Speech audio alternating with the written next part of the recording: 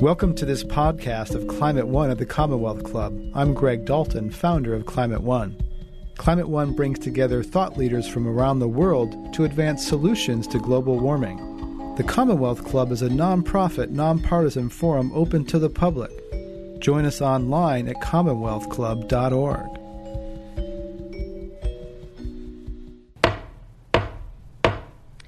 Good evening and welcome to today's program of the Commonwealth Club of California. I am Kerry Curtis, your host for this evening's program. Our speaker this evening is Gary Hirshberg in conversation with Joel Makower.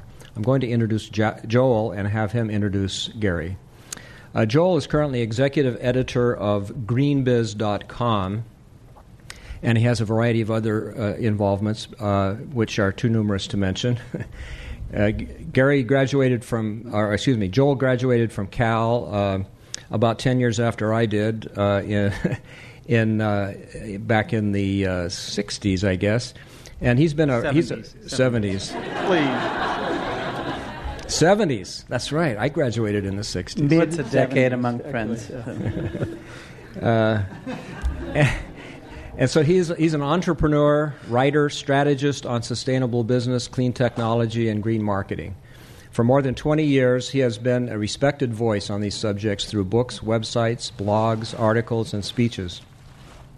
His work is focused on three principal topics: how companies of all sizes and sectors are integrating environmental thinking into their operations in a way that produces business value, the creation of new companies and markets for clean energy, clean water, and advanced materials, and the strategies and tactics companies use to communicate and market their environmental efforts and leadership, especially to consumers. And I have it on good authority that today is Gary's birthday.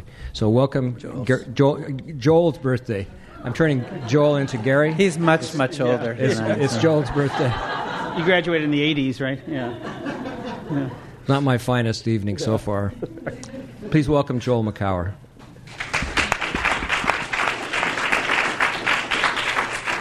Thank you, Kerry. Good evening, and thanks, Kerry, for not just the introduction, whatever you call me, but also for the great work that you're doing in organizing the environmental forums at the Commonwealth Club.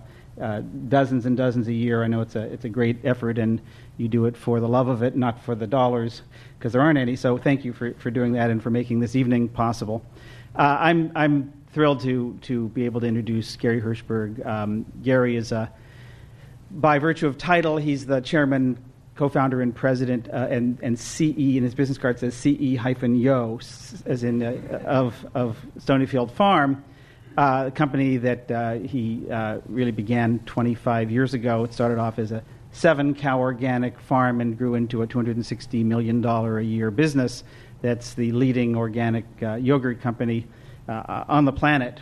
I first met Gary about 10 years after he started that in the early 90s when I was writing a book on corporate social responsibility and had the great pleasure of visiting Gary in his Londonderry, New Hampshire headquarters, and was, as I still remain, impressed with not just what he's done with the business, not just how he has managed to grow this business and do it with great integrity and respect in the business world and the environmental world and the whole, I think, progressive world, but also be an inspiration for so many other entrepreneurs, business people, and small businesses such as organic farmers that he's mentored and nurtured and helped to bring, or farmers who became organic farmers, and to bring into the fold. So a few factoids.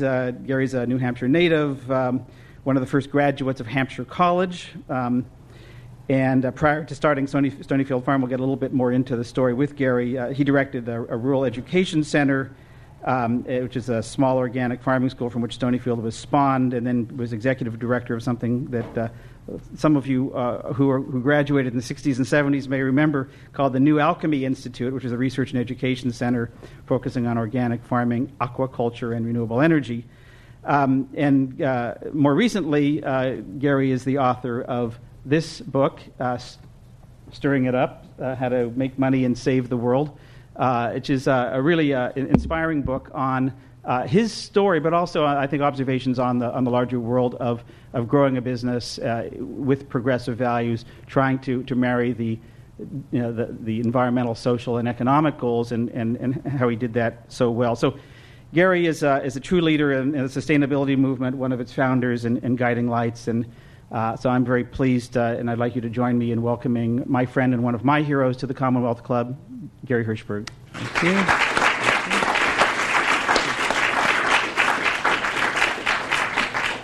So Gary, let's talk a little bit about how you got to this. I mean, talk about how Stonyfield Farm. You were basically a solar guy or renewable energy guy. How did you become a dairy farmer, in effect?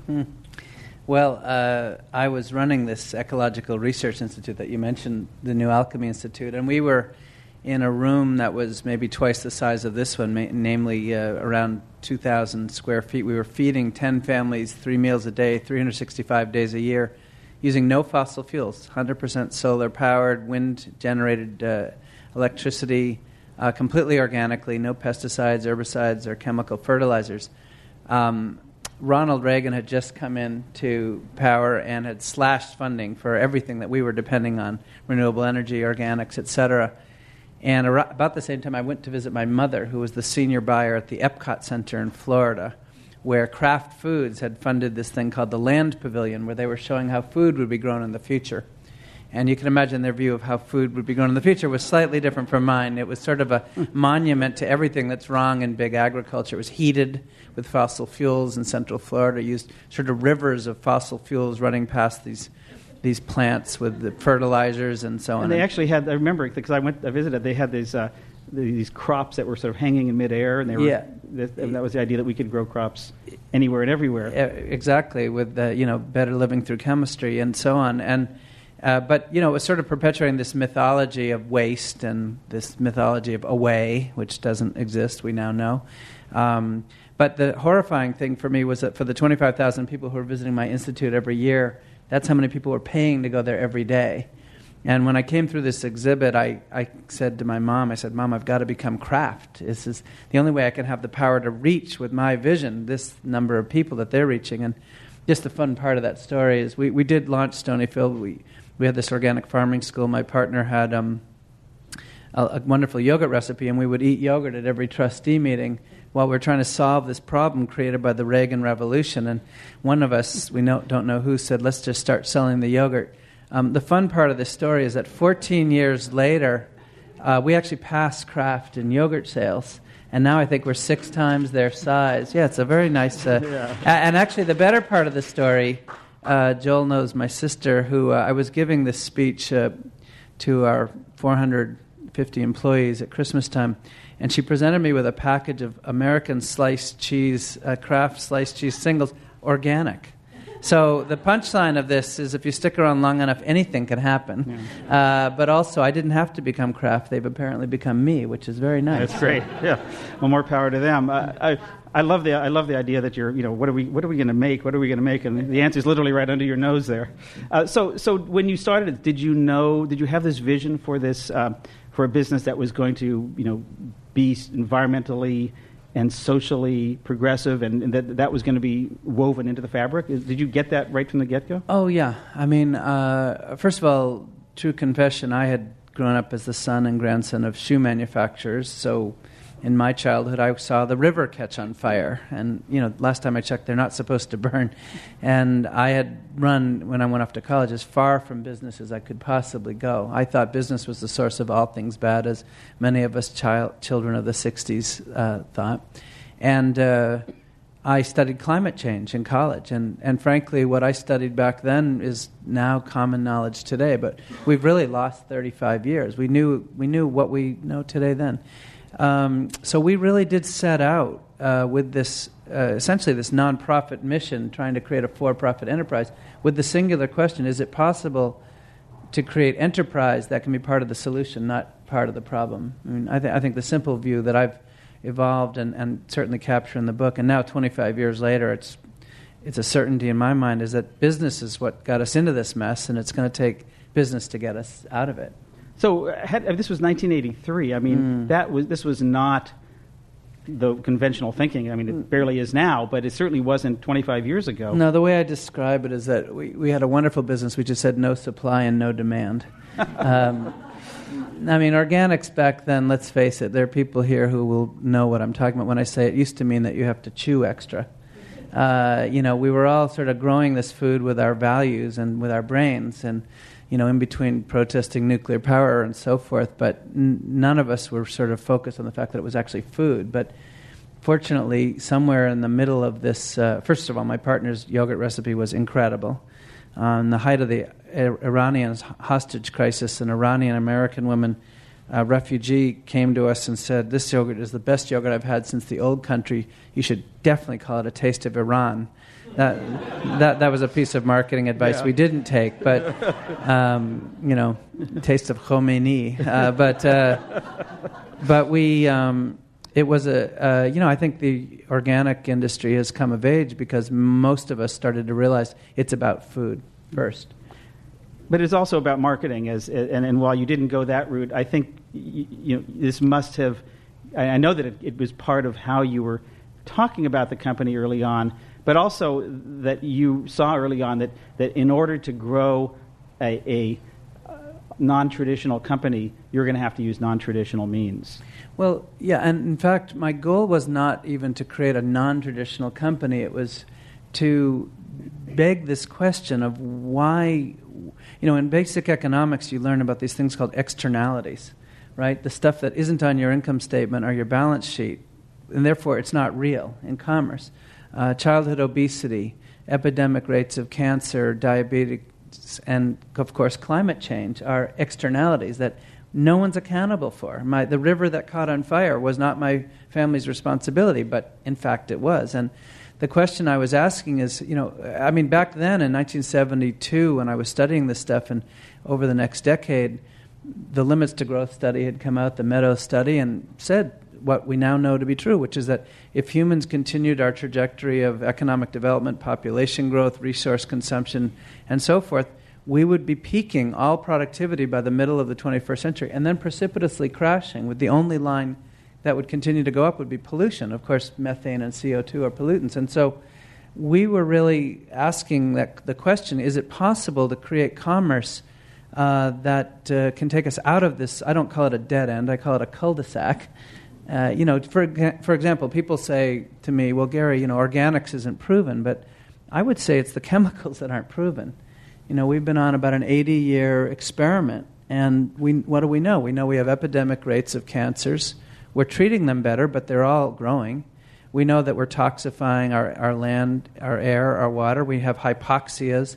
One is off the mouth of the Mississippi, a giant zone the size of Rhode Island, growing 20% annually, with no plankton, no algae, no fish, no birds, no nothing. It's a result of excessive use of chemical fertilizers and no attempt on our agribusiness to stop soils from eroding. So we've exported a third of the topsoils that were here when the pioneers went across. And these externalities have come home. So the central question we asked back then was, can we internalize the externalities? And as you point out, it turns out to have been a very profitable question to ask because we've grown. In fact, I should correct your introduction. We're actually at 325 million now, but that was last year when we were 260. You need to change your website then. I guess so. It's hard to keep up. But we've had 18 straight years of over 24% annual growth in an industry that's grown 3 or 4%. So it's clearly working. So I want to get to the marketing side because I know that you've basically done this without advertising and through some really quirky, I think, or appropriately quirky kinds of marketing techniques. First of all, why no advertising? Well, that's a great place to start because I think if we're going to talk in broad philosophic terms about internalizing the externalities, we have to look at our consumer behavior, at the whole capitalistic approach. And I call it the Coke and Pepsi model. We all know the way consumer products are organized is that Coke and Pepsi, their mission is to make their product as cheap as you possibly can. And by the way, this is true of all large consumer products. And there's nothing cheaper than sugar water and corn syrup solids. And then what they do is they have an enormous margin that's left. And with that margin, they blast you with advertising, us with advertising. So hopefully they create awareness, which should lead to trial, repeat trial, purchase, repeat purchase. It's all this business school stuff. And eventually you hope to get loyalty. When you are in the organic business, your mission is actually to put cost into the product, not take it out. You want to pay farmers a floor price to keep them going. That really was our mission, to stop. Family farmers are basically an endangered species in our country. You want to put added nutrition in. You really, by bringing the externalities in to create a more durable, healthier product that's better for the planet, you actually build cost. So you wind up with a gross margin that's really small. I can tell you, mine is 10 points behind what Dannon and Yoplait is. So the reason for no advertising is we can't afford it. Now, in fact, what we've proven and what I talk about in the book is that our net margins, after all that, are actually better than theirs. Because by doing the kinds of things that you've talked about, the quirky stuff, what happens is necessity is the mother of invention, as we know. So just as an example, which is where I think you're leading me, when we were first starting, we had this proposition with very costly product, very tough. We couldn't pass those costs on to the consumer. We would have died on the vine. So we had no money for marketing, but we did have cows. So what we did was we put cows up for adoption, and we said, if you send in 5 yogurt tops, you can adopt a cow. You can get a certificate. You can get a photo of your cow. You get a certificate naming you the co-owner of your cow, and then twice a year, in those days, the cows would send you letters. And moose letters. Moose letters. All the moose that's fit to print. Don't get me going on cow puns.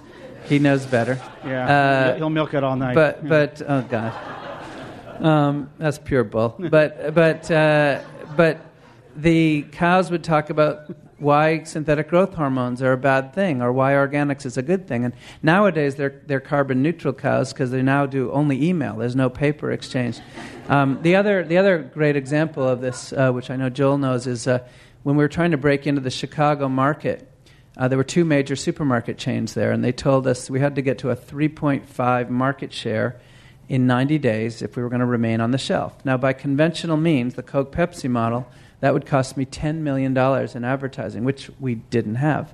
But I knew that commuters riding the trains in Chicago were actually my heroes, because when you take the train instead of driving cars, you're avoiding the production of 45 pounds of particulate per commuter. So I called the Chicago Transit Authority and said, can we thank commuters for riding the trains by giving them a cup of yogurt? They said, excuse me, say that again. They had never allowed food on their platforms ever. And so we ended up feeding 85,000 commuters. In 72 hours, we got to a 3.1 market share in Chicago. The Today Show came down and filmed the crazy yogurt people giving out spoons and cups.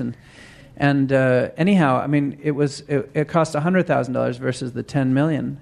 And so then when we were trying to break into Texas, where, of course, they don't believe in trains, we came up with this little-known stat that Joel knows, which is that if America kept our tires properly inflated, we could get a 2 mpg increase in national fuel efficiency standards. So we went down to Bush's, Texas, with these big signs that said, we support inflation, and stood on the side of the road, and people would pull over, and we'd inflate their tires, give them a tire gauge with the Stonyfield logo and a coupon and a yogurt and a spoon, and again, we grew our share. So what ended up, Winston Churchill said, success is the ability to move from failure to failure with no loss of enthusiasm.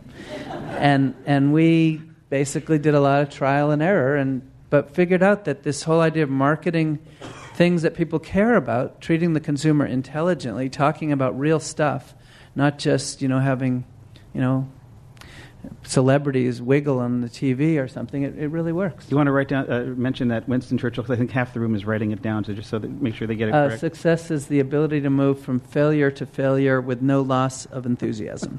That's great. So one of the other marketing things that I think is interesting is that, and this is again sort of sacrilege in food marketing in particular, is that you use your precious real estate of your yogurt lids to talk about things that weren't even your product. They talk about causes, to promote lots of different things. Well, yeah. First of all, the primary point of media to reach anybody, whether you're a retailer or a consumer product, is that the point of sale. I mean, that's where people see it. And so, yeah, my lids talk about causes we care about. This week I had it's not always successful, by the way. We had an interesting episode this last week. Nancy Pelosi successfully got healthy food onto Capitol Hill for the first time ever. And Stonyfield Yogurt was there. And the first thing that happened, since it's pretty widely known that I'm supporting Obama, we're having a good day, by the way, is a bunch of Republican aides started blogging that this was a stealth effort to raise money on Capitol Hill for Obama. I think I make 1,000th of a penny per yogurt cup. So if they bought 1,000 cups, I could give a penny to Obama. But when we got through that fracas, my very first lid happened to be talking about campaign finance reform, and the lid actually is complaining about the fact that you have to be a millionaire to run for Congress, and it says on the lid, in politics, the cream doesn't always rise to the top. So it was a bad start, let me tell you. I just got a big credit memo back to me saying, no good political. But aside from a handful of folks on Capitol Hill, it's powerful to talk about causes that people care about. People, the idea that employees or consumers kind of check their values in the parking lot before they go into work or into shop is crazy. And in fact, the reciprocal is true, that I think most of us want to do the right thing. I mean, how many of you want the yogurt with extra pesticides? Raise your hand, and so I saw a couple of hands. And so by encouraging us all to realize our inherent power of one to change the world through our conscious consumption, this is a part of the handshake with the consumer that we built. And I told you earlier about the Coke and Pepsi thing with the loyalty. The interesting thing is we get to loyalty without doing all that other stuff, because what creates loyalty is an emotional connection. Obviously, delicious yogurt is number one, and all the healthy things we stand for, but the causes as well. I'll just tell you a quick anecdote. I was in Florida a year and a half ago. I was holding actually a competitor's cup up to read an ingredient that I didn't know about, couldn't pronounce. I won't tell you who the competitor is. I might. We'll see how this goes. And this little old lady came up to me and tugged me on the elbow and said, "Son, someone your age really should be eating the Stonyfield," which was kind of like seeing God. It was like a religious experience. So I said, "Thank you, Mom." No, I'm joking. So I said, thanks, and why? And she went on to start telling me, well, do you know they give 10% of their profits to environmental causes, and they made their facility carbon neutral, and I mean, it was incredible. And this was a consumer who, I finally introduced myself, and she said, hired her, I hope, and cloned her actually, yeah. She said, the girls and I, her bridge club, only eat Stonyfield because you have this culture that's good, and we started reading your labels and your lids, and we went to your website, and that is a much more powerful currency than purchased media. So at what point did you sort of get a sense that this was going to work? Last week. Yeah. No, I mean, let's be really candid and honest here. There's some entrepreneurs in the room. We were 9 years before we made a profit. I mean, we made enormous amounts of mistakes. My wife refers to it as the bad old days.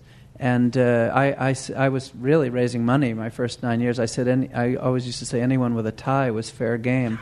But we broke through, and part of it was the organic business.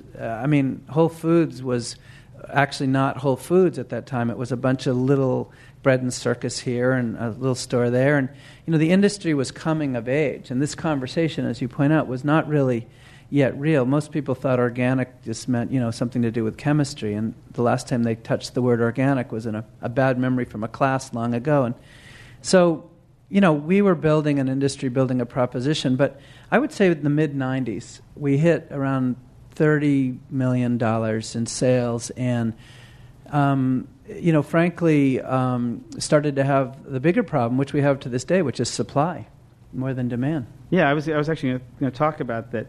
That at one point, I know a couple of years ago, Nancy Gary's sister is the vice president for natural resources. Yeah. Mm-hmm. she was basically full-time trying to source organic milk. You bet. And now you ended up, as I recall, importing from Australia? No, we explored it, New Zealand. Yeah, it's an interesting story, especially at this moment, especially since I'm in Michael Pollan's backyard, and I'll be seeing Michael tomorrow to have our annual debate about local. I always ask audiences, which is more important, local or organic? And, of course, it's a rhetorical question because clearly if you can eat both, local and organic, then you should. But as I'm quick to point out to audiences, we Northerners have discovered the banana and coffee, tea, sugar, citrus, and so forth. And although climate change may solve the problem, we do need to import this stuff. This anecdote that Joel's talking about is pretty interesting because as a green company, or at least a company attempting to be green, there was we ran out of organic milk in the U.S. Demand outstripped supply. And we started looking all over the world, and we found a surplus of organic milk in New Zealand.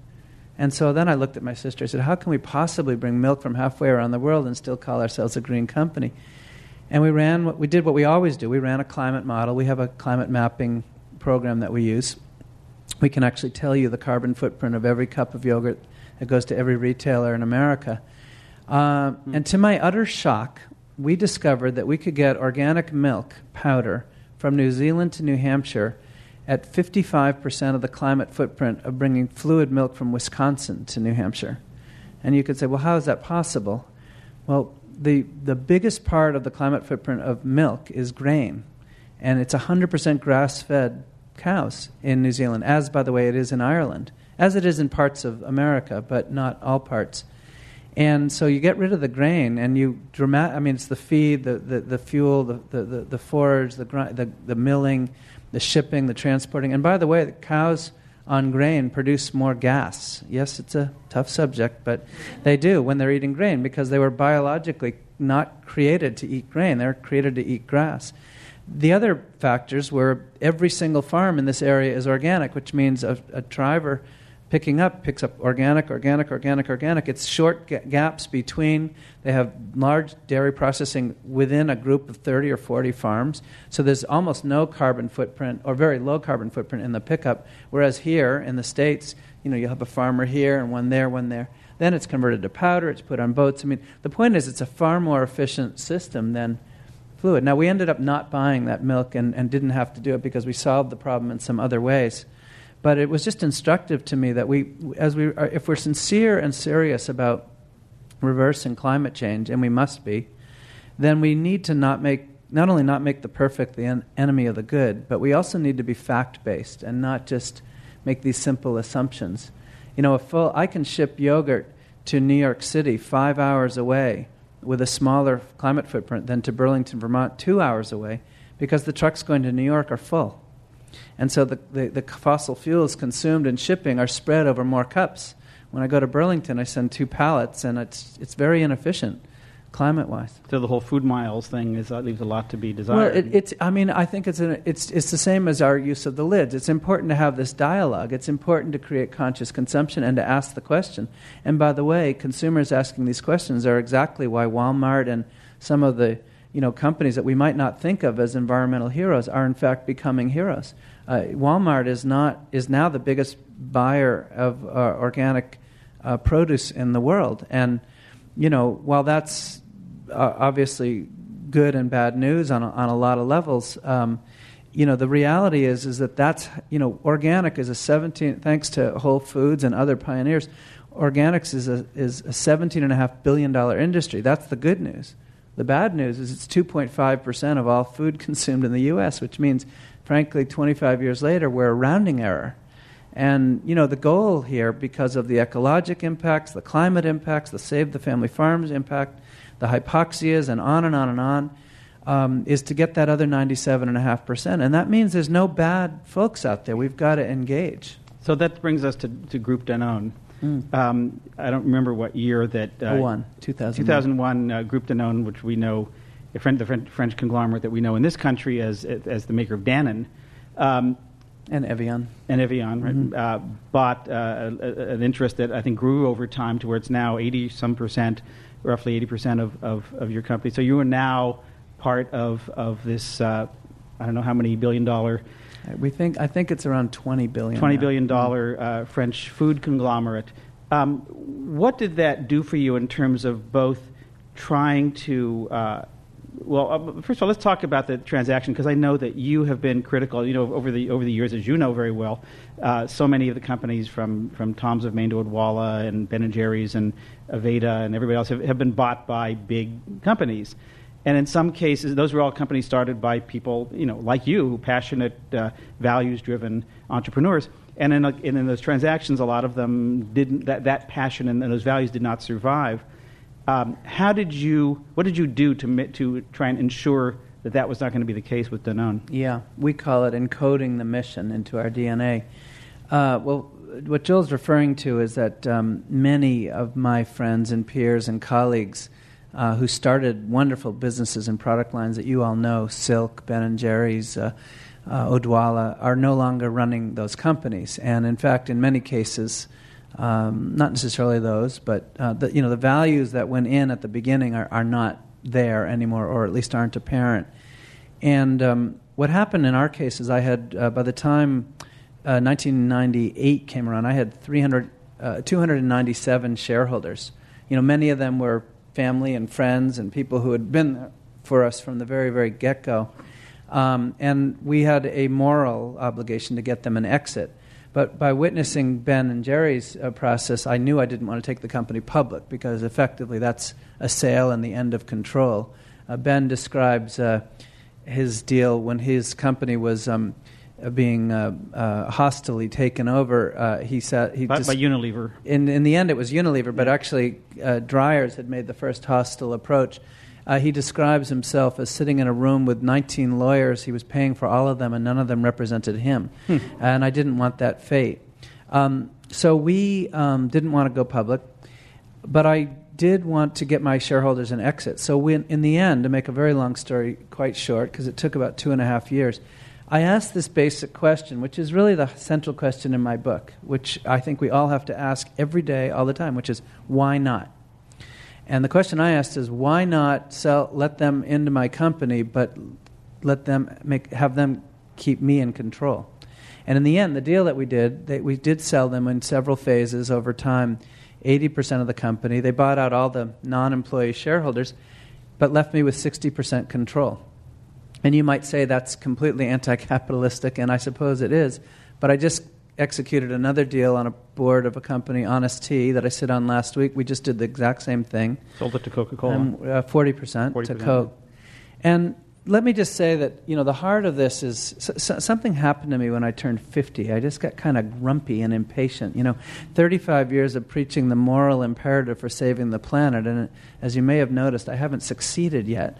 And I realized that, business, the premise we started with at the beginning of this conversation, business got us into this mess, and business is going to have to get us out.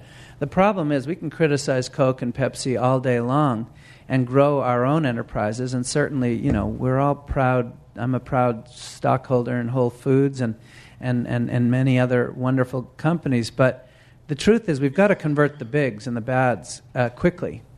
The Intergovernmental Panel on Climate Change tells us we've got 10 years to adjust the trajectory of CO2 emissions to create any kind of possible future for my kids. And that means we've got to change the way Danone and Kellogg and Nestle and everybody else out there works. And here's the happy news, is with Danone, we have been involved for 6 years. We've now launched organic enterprises in Ireland, England, France, Canada. In Bangladesh, we've created a yogurt with Muhammad Yunus that is selling for 1 penny per cup to the poorest people in the world, providing nutrition and health. I'm on the board of that with him. We're working in South Africa and Germany and now China.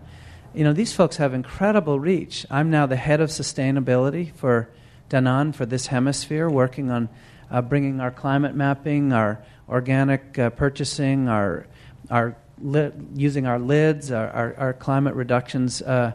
And this is really, basically a Trojan horse thing. We've invaded and now we're going to sort of like a virus, affect the mothership. Exactly. Yeah. But honestly, not to mix metaphors here, but this is, and not to overly sell here, my friend Barack Obama, but we need a different dialogue in society and in politics. The appeal of Obama to me is that he doesn't take special interest money, because special interest runs Washington. And he also appeals across party lines, because partisanship is blue versus red. I mean, that's not us. We're one country. And in business, you know what? We're all polluters. My name is Gary, and I'm a polluter, okay? Hello, Gary. Hello, Joel. And we got into this mess over 1,000 years. We're a practical species. We saw some stuff that could burn, and we burned it, and we made heat and energy. And okay, some smoke went to this place called Away. Fine. But, we weren't seeing those costs. But now we know that they're here. And now we got to move quickly. We've got to reverse evolution, and in a fast way. Because we're now talking about things that have to happen in decades. We don't have 1,000 years to correct this ship. And so invading, or at least working with, cooperating with the largest companies on earth are, to me, the shortest way of ensuring some kind of prospect for my kids. So I'm actually very proud of the deal, as you might be able to tell. We're getting a lot of questions, and some of them are having to do with organic, the organic issue, and they vary. But I think in terms of their tone. But I think the good question here is, what has happened to the organic standard now that Walmart and Safeway and everybody else, thanks to you and Whole Foods and a number of others, organic is now mainstream. What's happening to the standards, and how is that affecting you? Sure. Well, first of all, you can't name a major food company that doesn't have something organic now. Kraft is but one. And if you think they've all come there because of a sudden burst of moral correctness, trust me, they've gone there because that's where the market is going, and they don't want to be left out. And they're going there is a good thing, because that will drive down the costs of it'll make it more available. At the same time, as I just said earlier, the key objective of organic is to save family farms. It's to keep people in agriculture.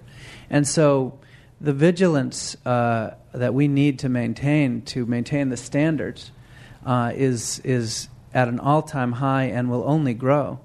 I think the organic industry may be the only industry I know that has fought for more government regulation. And the reason we do that is because the word natural means nothing. There's ice cream on the shelves out there that don't change shape when they melt, that still say natural on them, okay?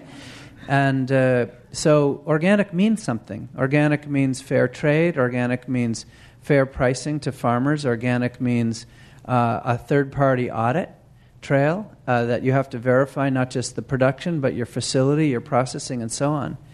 And for sure, the bigs getting in here requires that we be incredibly vigilant. I'll tell you, 3 years ago, there was an episode that really was a wake-up call. We fought for 12 years to turn the organic rules into a law, and finally got that passed. And then shortly after, a large poultry producer in the South who was trying to produce organic chicken to compete discovered that organic feed was rising to 50, 60, 70% over conventional. And so they got this congressman, actually, you won't believe this, it's true, you can't make this up. The congressman's name is Deal, Nathan Deal, and that's exactly what they did. Late one night, they made one, and they had him put a rider on Denny Hastert's watch, a rider that said if organic feed rose over 50% over a premium over conventional, they could use conventional feed and still call it organic. Mm-hmm. And it happened that an aide on Capitol Hill called me early that morning and mentioned that this thing was going through on appropriations. We rallied together. My friend Walter here from Whole Foods was on it, and we got a number of congresspeople, some really interesting bedfellows, by the way. Pat Leahy was the first call, Tom Harkin, but also Orrin Hatch, who turns out to be a big friend of organics. They quickly put together an organic lobby on Capitol Hill, and 1 week later we defeated that rider. And now that organic lobby is actually intact, and now through the Organic Trade Association we have an annual lobbying day. We're on Capitol Hill. So So the good news is the organic standards are incredibly meaningful. The other thing we have to realize is they were never perfect to start with. There's a big debate about access to pasture. Now, Stonyfield only buys with Organic Valley from family farms.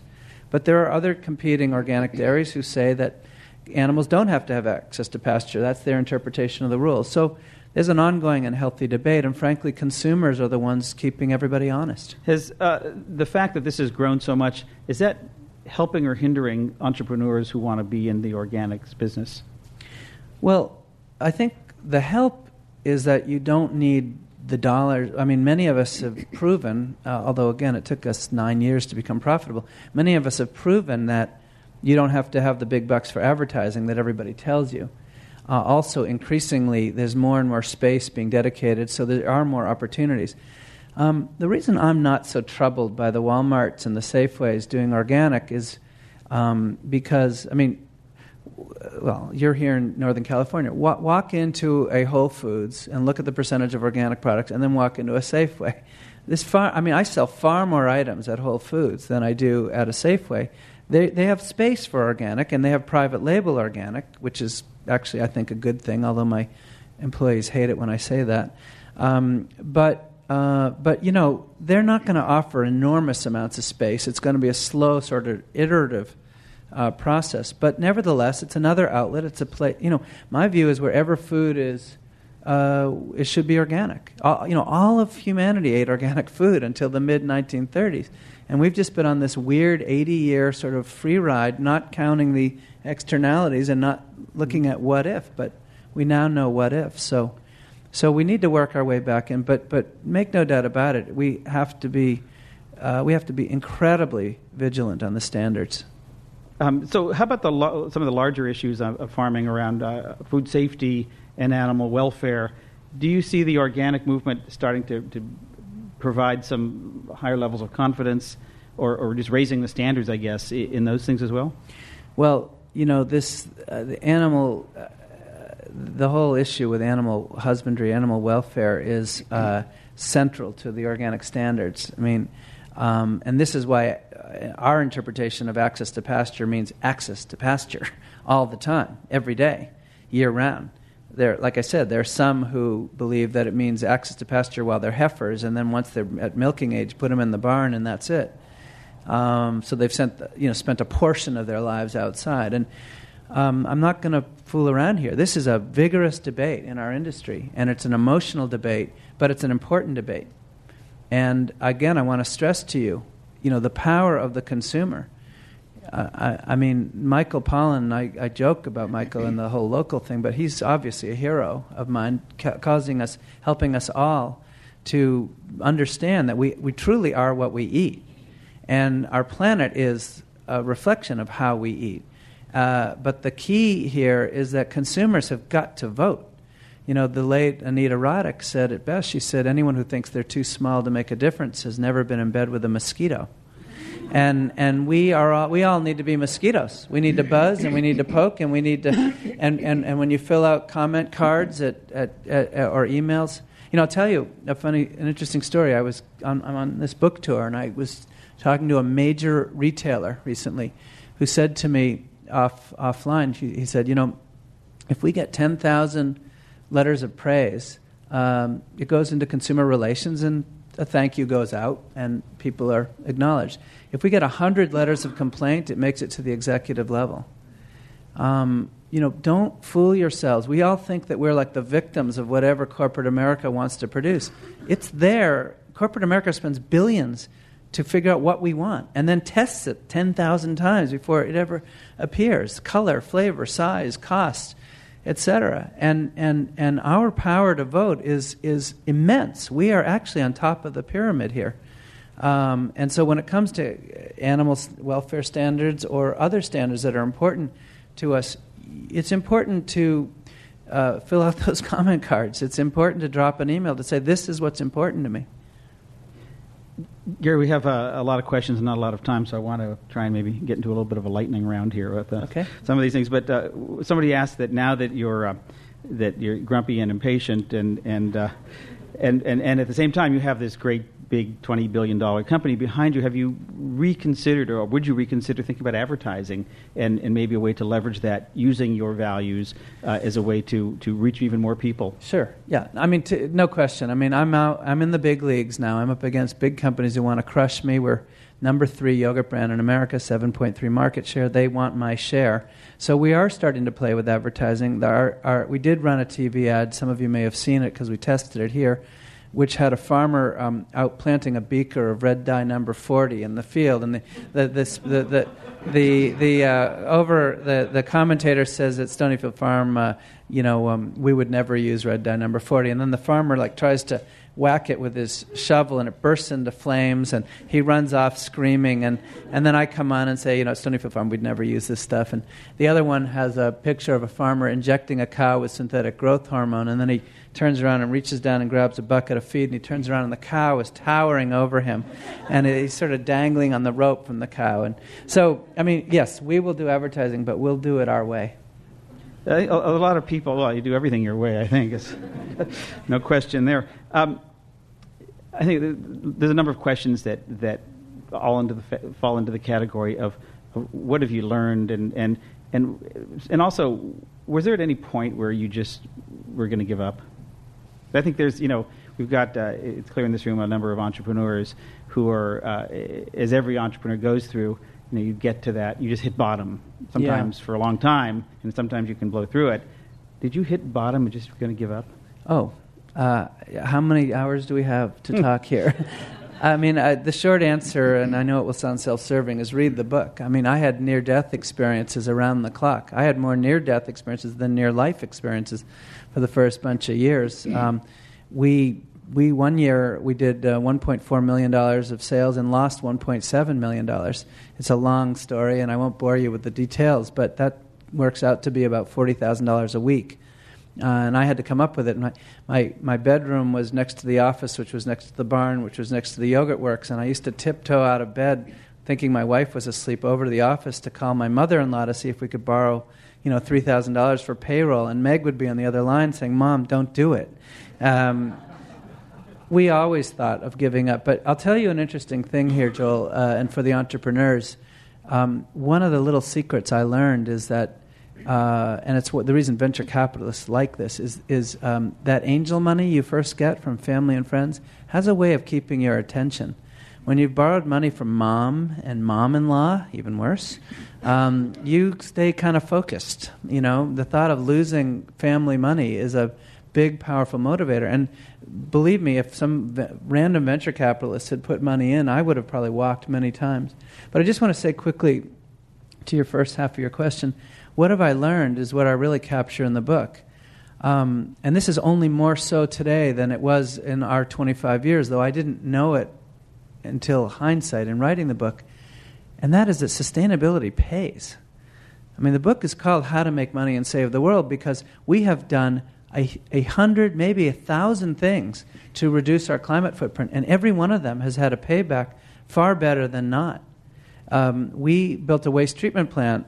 Instead of following the mythology that the solution to pollution is dilution, then you send your sludge to a place called Away, we built a waste treatment plant that produces energy for us. It's a biogas digester that I discovered in China in the late 1970s, and instead of producing a truckload of sludge a week, we maybe produce one every 4 years. We're not even sure because we've only had the thing for 2 years. So the book talks not just about Stonyfield, but Whole Foods and plenty of other companies who've proven that this is how we're going to work our way out of this. That this is, especially at $100 a barrel oil. Do you know that oil was $32 a barrel when Bush came into office?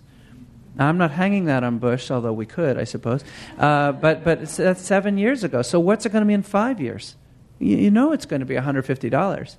And then all of a sudden, everything changes. The chairs you're sitting on will not be economical at $150 a barrel. Our logistics, our supply chain, by the way, conventional agriculture will not be affordable at $150 a barrel of oil.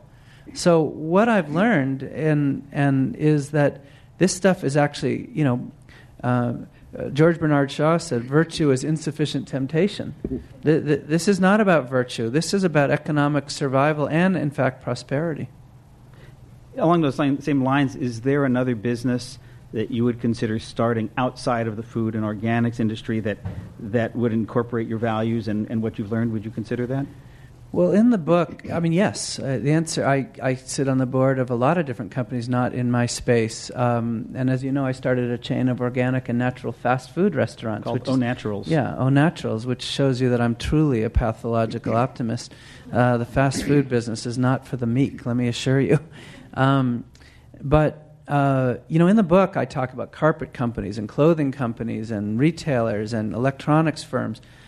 And in the book tour that I've been doing for the last month, I've engaged oftentimes in panels with businesses of service businesses, law firms, large industrial giants, and I've never found a business where I can't, within a half an hour with them, figure out 8 or 10 green steps that will save them money on real time. And you know this, Joel. I mean, you promote this all the time, but this story is getting easier to tell. In New Hampshire right now, we have, I guess they're calling it stagflation, but it looks like a recession to me. And, the building trade is dead. And I had breakfast with our governor last week and said, give tax credits to energy conservation. We could restart the entire, super insulate all the homes in New Hampshire. The technology is at the point now where you can get 1/3 of your heat from body heat in a super insulated home. And we could tripling the layer, the walls of my coolers at Stonyfield had a payback of 9 months. Any banker will loan against that. At what point would you feel like you've succeeded? And what does success look like for you? Mm-hmm. Well, I guess if I keep eating organic yogurt, I'll be around long enough to find out, huh? That's the plan. It's a good plan. That's a really, really tough question, and I'm not sure I have the answer. I mean, I have 3 little yogurt eaters at home, and I think most of us, I hope you have lots of yogurt eaters in your homes. I think most of us know that we've kind of left these kids with a bad deal. It's not our fault. We were just doing what was logical with our sort of, as Kurt Vonnegut calls it, big brains. We just have this problem, which is that we see the world in linear terms. And, success is not going to be a linear process. It's going to be a cyclic process where the waste from one system is going to be the food for another, where we mimic nature's complexity. And we'll know it when we see it. And we got to get there. And we got to get there fast. And the good news is, you don't have to take my word for it. You can look at GE, DuPont, some of the biggest companies out there. I mean, the green energy business grew to $71 billion of new investment in 2007. So, the markets are flowing in these directions. We've just got to kind of speed it up. Let me try that question again. Mm-hmm. I tried to dodge it. Yeah, well, it ain't going to happen tonight. At what point do you, Gary, feel like you will have succeeded? Well, I hope none of my employees are listening because they hate it when I say this, but an organic Yoplait would be a good start. If you're listening, Yoplait, let me say something about this. They have all these lids. They talk about breast cancer, right? And credit where it's due. I give credit in the book. By the way, they stole the lid idea from us. That's what many of their ex-people tell me. But credit where it's due. They've raised millions of dollars for breast cancer awareness. And, I don't know about you, but I know 10 women dealing with breast cancer, including my own wife. But if they really want to stop breast cancer, they'll go organic. That's the way it's going to happen. It's not about, we have to be careful of these. As I said earlier, we need to be careful that we don't make the perfect the enemy of the good. But we also have to watch what I call our talk-do ratios. It's not enough to just talk about green and doing this green philanthropic stuff. We've got to change our practices. We've got to encode our genetics. So I think seeing a really huge food company go 100% organic would be a good start. Are you going to ask it again? No. No.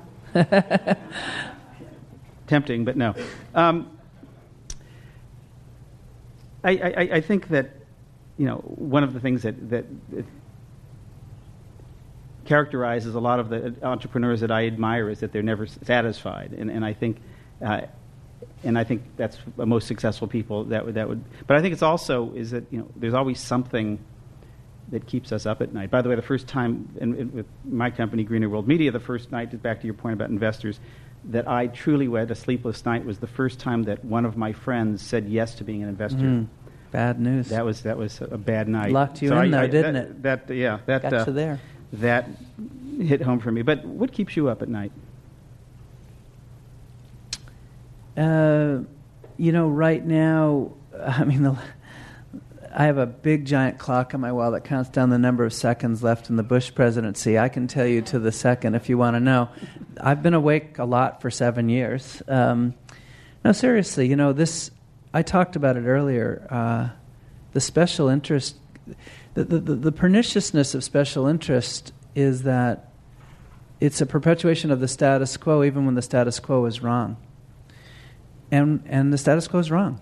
And they're not to be faulted. We grew up in a world where externalities were really that. We weren't, oil was cheap. We didn't know what the costs of pollution. We didn't know about climate change. An entire generation of wastewater engineers were trained that the solution to pollution is dilution. Send it to this place called away. It was never questioned. What keeps me awake at night is will we, and again, I have my 3 kids, what will their worlds be like, and will they ever be able to forgive us? And more, my grandchildren, if I'm lucky enough to have them, are they going to wonder what the hell we were doing back there, or are they going to be able to say, wow, there was a little group who turned it around? And, I think, a lot of the entrepreneurs in the organic world who are my heroes are not, they are children of the 60s. They were not driven by money. I'm not driven by money. But it turns out that making a lot of money not only gives you power, but makes you much more of a role model than the alternative. In the investment world, in the energy world, the people who come to see me now, the presidential candidates who stop by, take out our trash. We're in New Hampshire, right? We get to see them all. The most progressive business in New Hampshire, you'd think that a few Dems would actually, I think they all spend the night at least 1 or 2 nights I think at your house. Well, yeah. But we do get to meet them all. But the point is, I have a seat at the table now. And with Danone, I'm sitting at the table with a $20 billion company who, by the way, is doing some pretty incredible things in sustainability and influencing others. And my view about Danone is if they go organic or sustainable or whatever, then Nestle and all the others are going to have to follow. So what keeps me awake is, the question, can we expedite evolution? Can we get there fast enough? So, Gary, you clearly do have a seat at the table, and it's a table that you helped build, which is the table of progressive thinking, progressive food, progressive eating, and progressive business. And I just want to close by thanking you for the inspiration that you've given so many of us and so many people I know in the world who have been watching and participating and enjoying what you've been doing. So we've run out of time well before we've run out of questions, but I think some of these folks would like to talk to you afterwards. By the way, Gary will be signing copies of this book in the lobby in a few minutes. So thank you very much, and I'd like you to join me in thanking Gary Hirshberg. Thank you.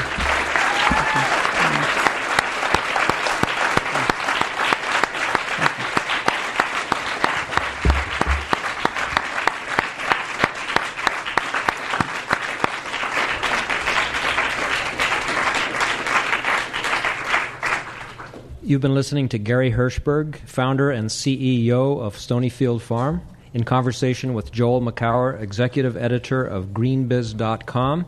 I'm Kerry Curtis, and now this meeting of the Commonwealth Club, observing more than a century of enlightened discussion, is adjourned.